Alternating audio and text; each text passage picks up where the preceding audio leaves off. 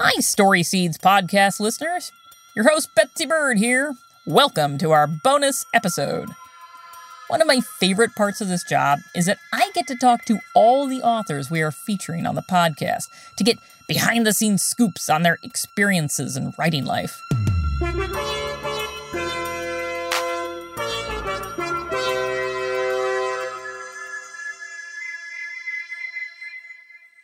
Today, it's Chris Grabenstein, author of the very popular Mr. Lemoncello's Library series. Without further ado, here is our conversation. Chris Grabenstein, thank you so much for talking with me today. Well, let's get right into it here. All right. What sparked your interest in Jasper and this particular story seed, a story about a 74-foot tall detective? Well, it's actually the 74-foot height of our... Let's be precise here, yes. I used to do improv comedy, so I'm always looking for like a challenge or like, give me something, and I'll make something up about it. And that what I thought Jasper did a good job of was coming up with a story seed that had a specific, because I think the best seeds are really specific like that. You've got a 74-foot detective, so you have to do a lot of thinking about that, and it really kind of sparked me to start imagining that world. Well, that was one of the things I really liked about the whole talk was you really dug down into the specifics. You know, some people would be like, 74-foot detective, sure, let's just... we'll just begin with the mystery and, then we'll explain his backstory later. But you really, and especially with him, you really worked with him to get just the entire guy's backstory, his life, what it was like. And then when you wrote the story, you really spoke about, what his life was like way before the mystery even came along. So why did you set it up that way with the story first and the mystery sort of afterward? It's kind of what I like to establish the rules of whatever universe I'm creating. Like in Escape from Mr. Lemoncello's Library, there would be no magic, but there would be some really kind of high-tech things that seemed unbelievable, but I always dug for logical explanations for what could do it so people can willingly suspend their disbelief. And my very first books for kids were ghost stories. And when you write a ghost story, you really have to have the rules set. I remember by the time I got to the third ghost story, all of a sudden, one of my ghosts was floating above the ground or something. And my editor said, Chris, your ghosts don't float. They've never floated before. So you can't just, you can't, because that's where you lose readers or listeners, is when you start breaking the rules. So I wanted to build this world. Also, the more I thought about it, because I go off on these walks and I said, you know what? This is a tall tale. This is Paul Bunyan or Pecos Bill. And there's a lot of fun in that genre of old Dan Tucker was a mean old man, washed his face in a frying pan, that kind of stuff that you can just have a lot of fun with. So I think that specific really triggered an awful lot. Well, that's funny. So yeah, you said at one point that this was sort of a tall tale. So for kid listeners who have never heard of what a tall tale is, well, what is a tall tale? It's like the story of Paul Bunyan, who was probably 74 feet tall, and he was a lumberjack. I think tall tales were started as a fun and funny way to explain things. Like how did a railroad get built, or how did we clear these forests up here in Wisconsin and Minnesota, or where did whirlwinds come from down in Texas? It's Pecos Bill twirling his lasso. So I guess in a way, it's like fables of old that try to explain things by creating mythological characters in a way. I guess they're kind of folksy myths, aren't they? Oh yeah, absolutely. And I think we all have our favorite, because tall tales could be about someone who could just do something extraordinary like Pecos Bill, or they could be about someone who is like super literally tall.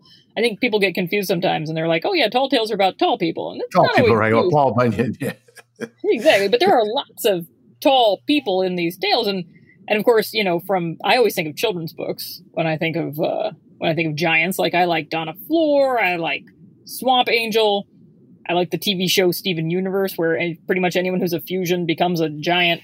So, who are your favorite giants? This is my gotcha question, by the way. Who are your favorite giants? Or name them. Name names. Well, Jack in the giant from Jack and the Beanstalk, of course, is one of my favorite. I put him in my book, The Island of Dr. Liebers. But I'm probably a little older than you. When I was a kid, there was a TV show called Land of the Giants, and it was kind of a space thing, if I remember. It's kind of like Planet of the Apes-y.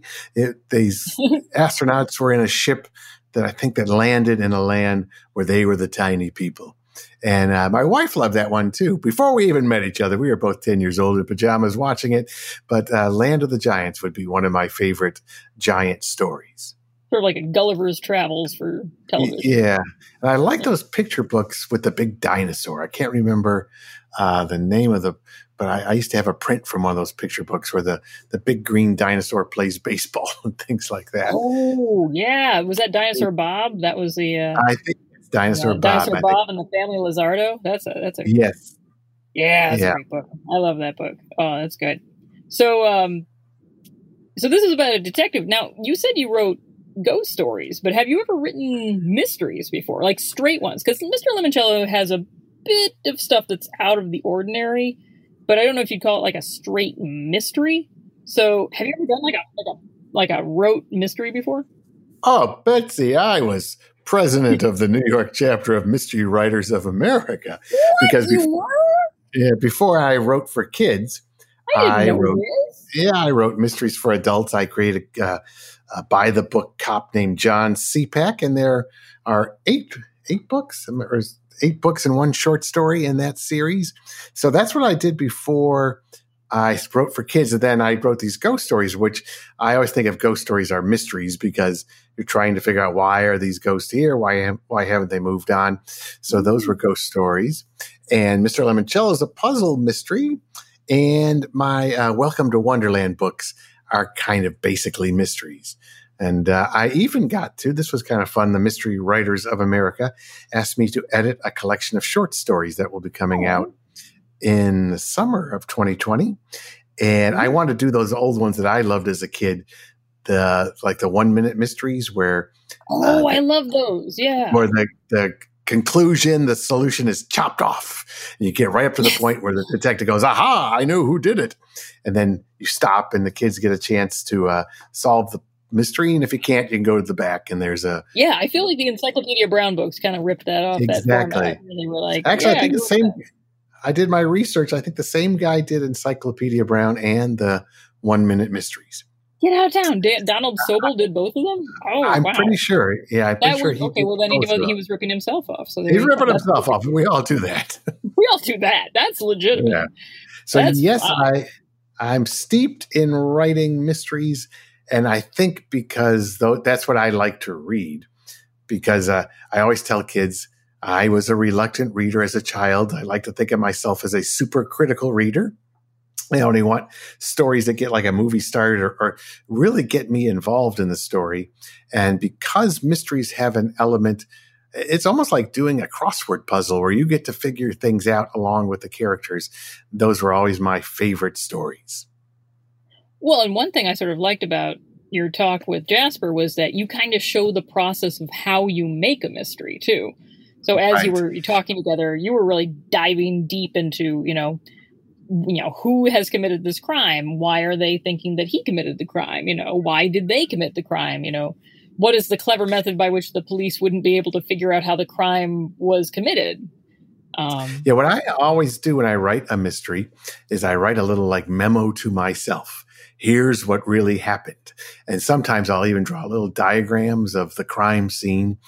And then your job as a writer is to, if you're playing fair with your reader, is to expose enough of those facts they can figure it out, but also use some of those same clues for misdirection and red herrings and things. So you really can't start building your mystery till you know exactly what happened. Some of my mystery friends swear they don't know who did it till they get to the end of their first draft.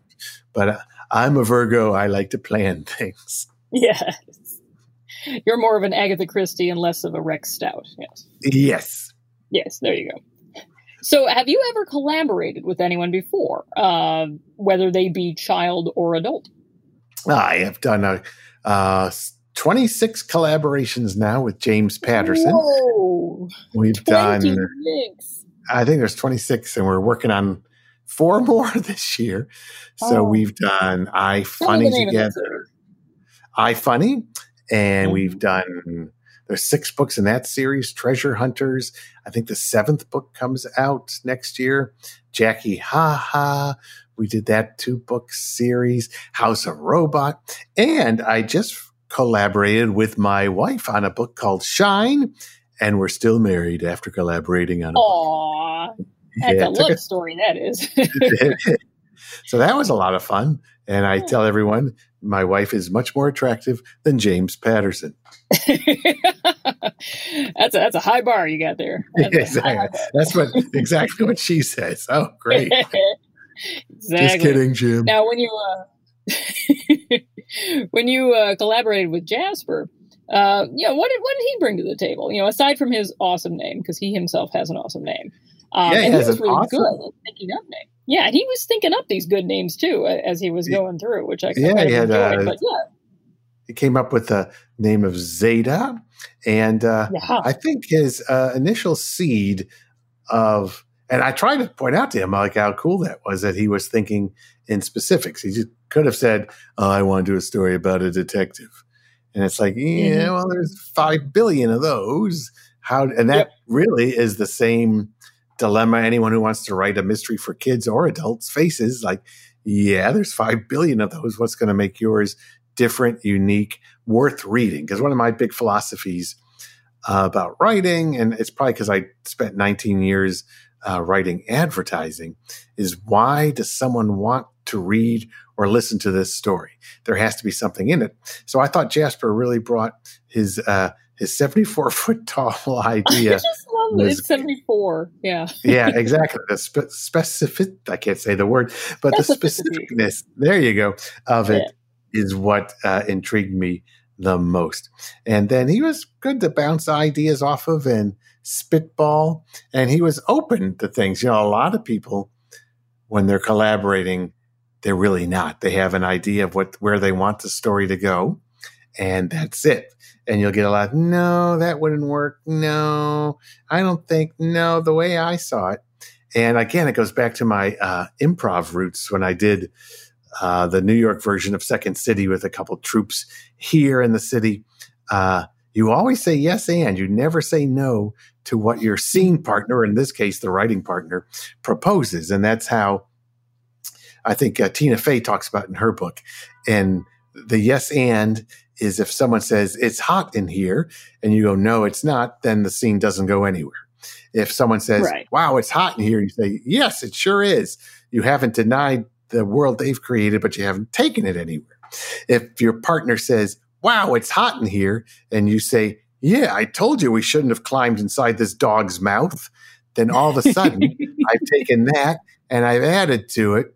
And then I come back with something, well, as canine dentist, we had to get this small to get in here. And so you could so that's how you really collaborate, is it's like bouncing a ball back and forth, and there's no bad answers or bad ideas your first time through. Some of them, I always tell kids, get it down on paper first. If it's bad, you'll see that it's bad, but at least you'll have something to react to. So with the idea of a 74-foot detective, I don't want to put words in anyone's mouth, but I would say that the idea is it's just a little bit far-fetched. How do you create a story out of something that is so, not ludicrous, but just out there? That's where I think, again, the world building and the logic and it is, and actually the making it sound believable is where the story starts and what makes the story fun. I think if I just started like there's a crime and the chief of police knew the only one who could solve it was a 74-foot tall detective, you'd go, what? But what I try to do is start with those tall tale kind of flourishes and you realize, and also with stories, you always want someone to learn something or someone to grow. So I thought, if you're a 74-foot tall, and I made him a kid. I don't think Jasper necessarily cared whether the detective was a kid or an adult. But I think if I was a kid and I was 74 feet tall, I wouldn't have accepted it yet. I wouldn't have learned how to live with it yet. So it's kind of like the 74-foot tallness can become a metaphor or a stand-in for everything else that kids think that's weird about them. So I wanted him to be in this position where he knew he had, this is cool. On the one hand, he's really tall. He can do all this stuff. But on the other hand, he doesn't fit in. And the one thing he wants more than anything is for his mom to be happy with him. And she's not when the story starts. That's true. That is true. And then in the course of things, you both went up onto the roof, I believe, of your building. Yes, we're very lucky that we live on the 7th floor of our building. It's an old building in New York City that was built in the 1890s. I think it used to be a hotel. And all of us on the 7th floor have little spiral staircases that take us up to the roof, which we've made into like a little deck up there. But I thought it was pretty neat because especially New York, unfortunately, has these really tall, ugly buildings going up now they're sort of dwarf the entire skyline. They have a really small footprint, but they're as tall or taller than the Empire State Building. And so it kind of looks like giants invading. But when you get up to the roof of our building, it gives you a perspective of what this character, how he might have to look at the world. Yeah. Well, I love, whenever anyone does some sort of research for their story and in a way going up there and seeing how tall one building or another is and how tall 74 feet actually would be was a kind of research, I'd say. Yeah, it was research. So it's kind of good to get a perspective on that. And down the block, there was a big construction site going on where they're building like an 8-story building. And so there's all these cranes there the day we went up, and they have this crane with a big long straw on it that pumps the cement from the street up to the 8th floor where they're trying to put the floor down. So that gave us some images to play with as well. Oh, that's great. And now, where do you want the, let's say that, with this story, and it's not finished by any means, where do you kind of hope Jasper and the kids who are listening to the podcast might go with it? Well, I tried to set them up. We've got this 74-foot tall guy who there's some special things about being that tall that make him valuable. And in the story, I don't want to give away what he does, but I hope kids will come up with what mystery could only be solved by somebody who was that tall. Yeah. It's thwarting. It's like when they send up the bat signal to call in Batman. They don't call Batman in on every job. But when would you call in a 74-foot detective? Are there a series That is the question. Is there a burglar in the town, the 7th story man or woman who only robs? That's his MO, his modus operandi, is he only robs the 7th floor apartments. And the police, to get there, they have to take the elevator, run up the stairs, and he's always one step ahead of them. That's when you need a 74-foot tall detective. Or something like that is where I hope they go with it. Something like, when would his specific talents be called on? Exactly. And of course, you have to tell me, I don't know if you can, but does he make his mom proud? I hope so, kids. That's in the next part of the story. Yeah, because exactly. Whenever we write a story, we always talk about things that a character wants, like in Escape from Mr. Lemoncello's Library, Kyle wants to win. But then also characters have something they need. And he needs to understand that he's just as talented as his brothers and his family in that story. So what Zeta needs in this story, he wants to solve the crimes and not destroy the neighborhood by being 74 feet tall, but he needs to do something to earn his mother's pride and love. So let's give him something, kids. Exactly. Now, just to pull back a little bit here, what made you want to be a part of Story Seeds? What was it appeal to you? Well, they approached me, and I guess, I do a lot of school visits, And there's always kids who come up to me who have ideas for stories. And then typically when I do a school visit, I'll do 2 assemblies, and then I'll have a lunch with kids who are usually selected by the librarian. Either they're big readers or they want to be writers. And sometimes I'll do writing workshops with kids. And, that's when I got started. I was 10 years old and in the 5th grade, and I got some encouragement from teachers in Signal Mountain, Tennessee, where I grew up. And that's what got me started. So, and kids' brains are so fertile that we should encourage them, because I really think that creativity and imagination are more important, I'm going to get in trouble for saying this, than science and math. I mean, if you know all your science and math and you don't have an imagination to do something new with that, then we're not going to move forward. That's true. I would actually agree with that. I don't think that's a very controversial statement at all. All right. But I like when they talk about STEM and they call it STEAM and they add the arts as the A. Yes. Because if we just know how to, man, not a STEM. I'm a STEAM man. Excellent. Now you mentioned when you were a kid, what kept you going? Because any kid can want to be a writer, but they might just peter out and they're like, well, it's not a real job, or it's too hard to be a writer. Yeah.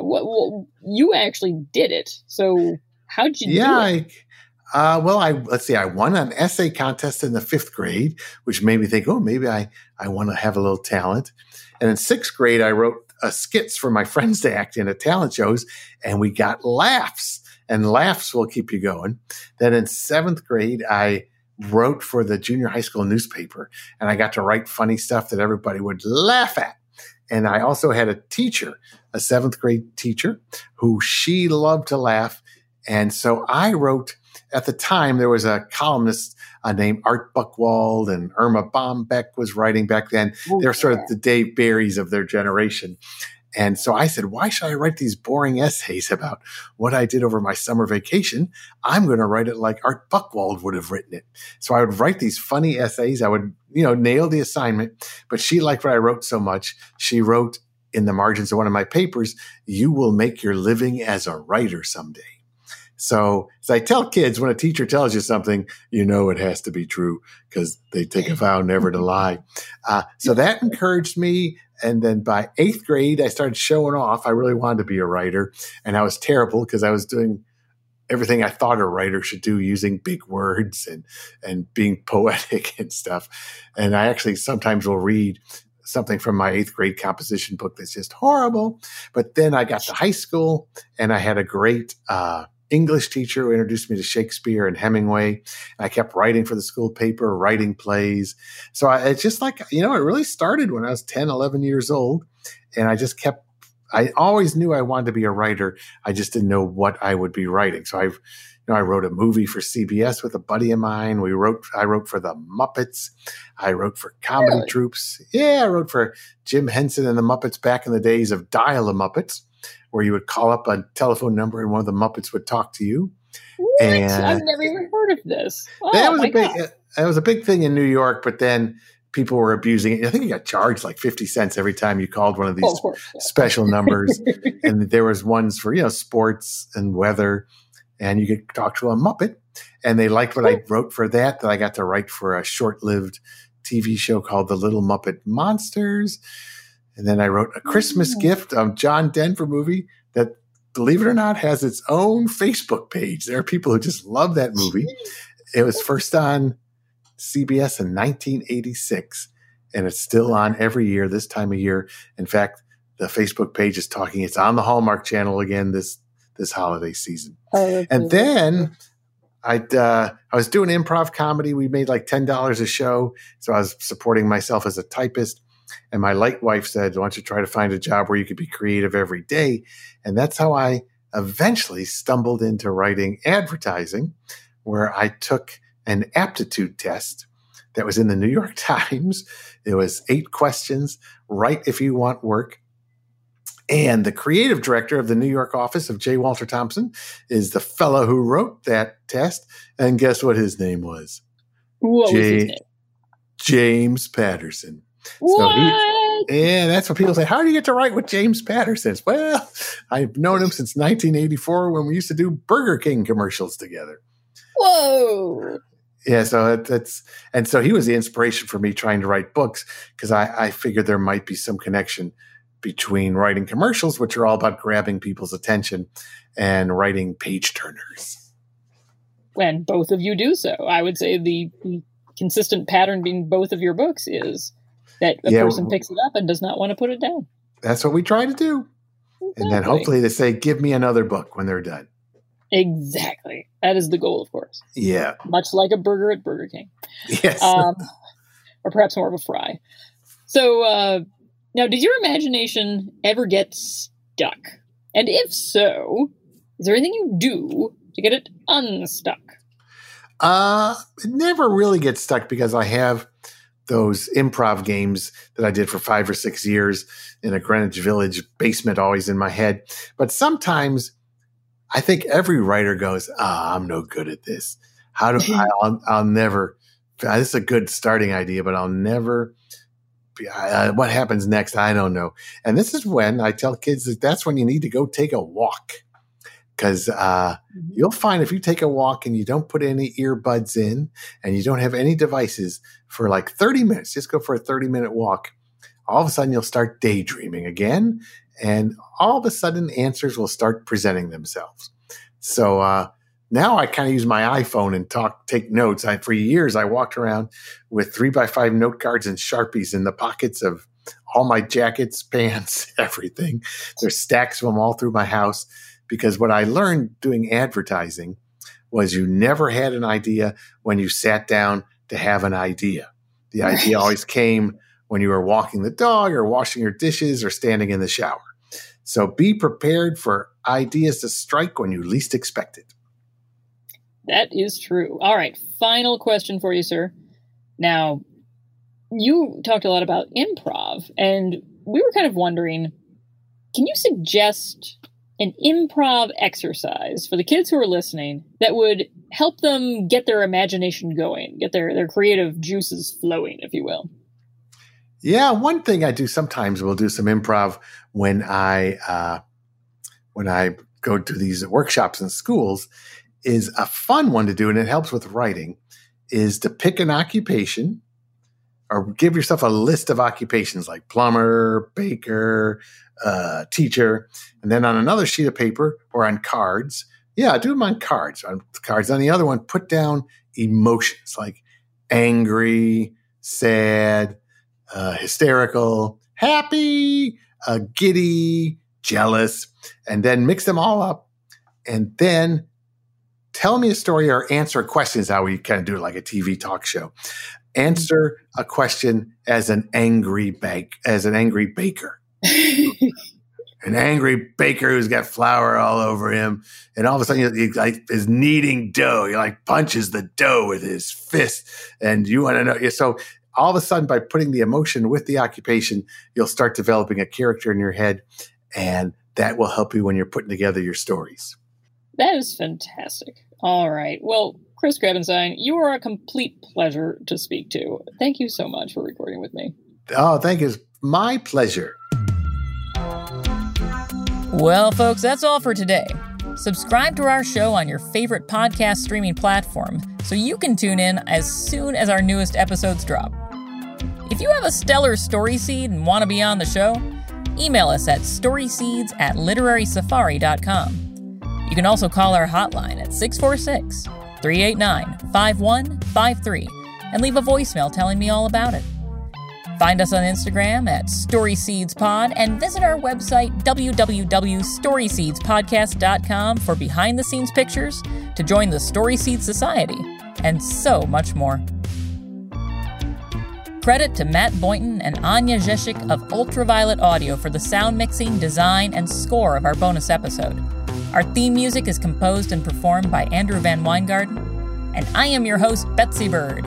Story Seeds is a Literary Safari media production. On Story Seeds, you're in control of your destiny. Adventures you design, where your dreams can grow a little more each time. on story seeds.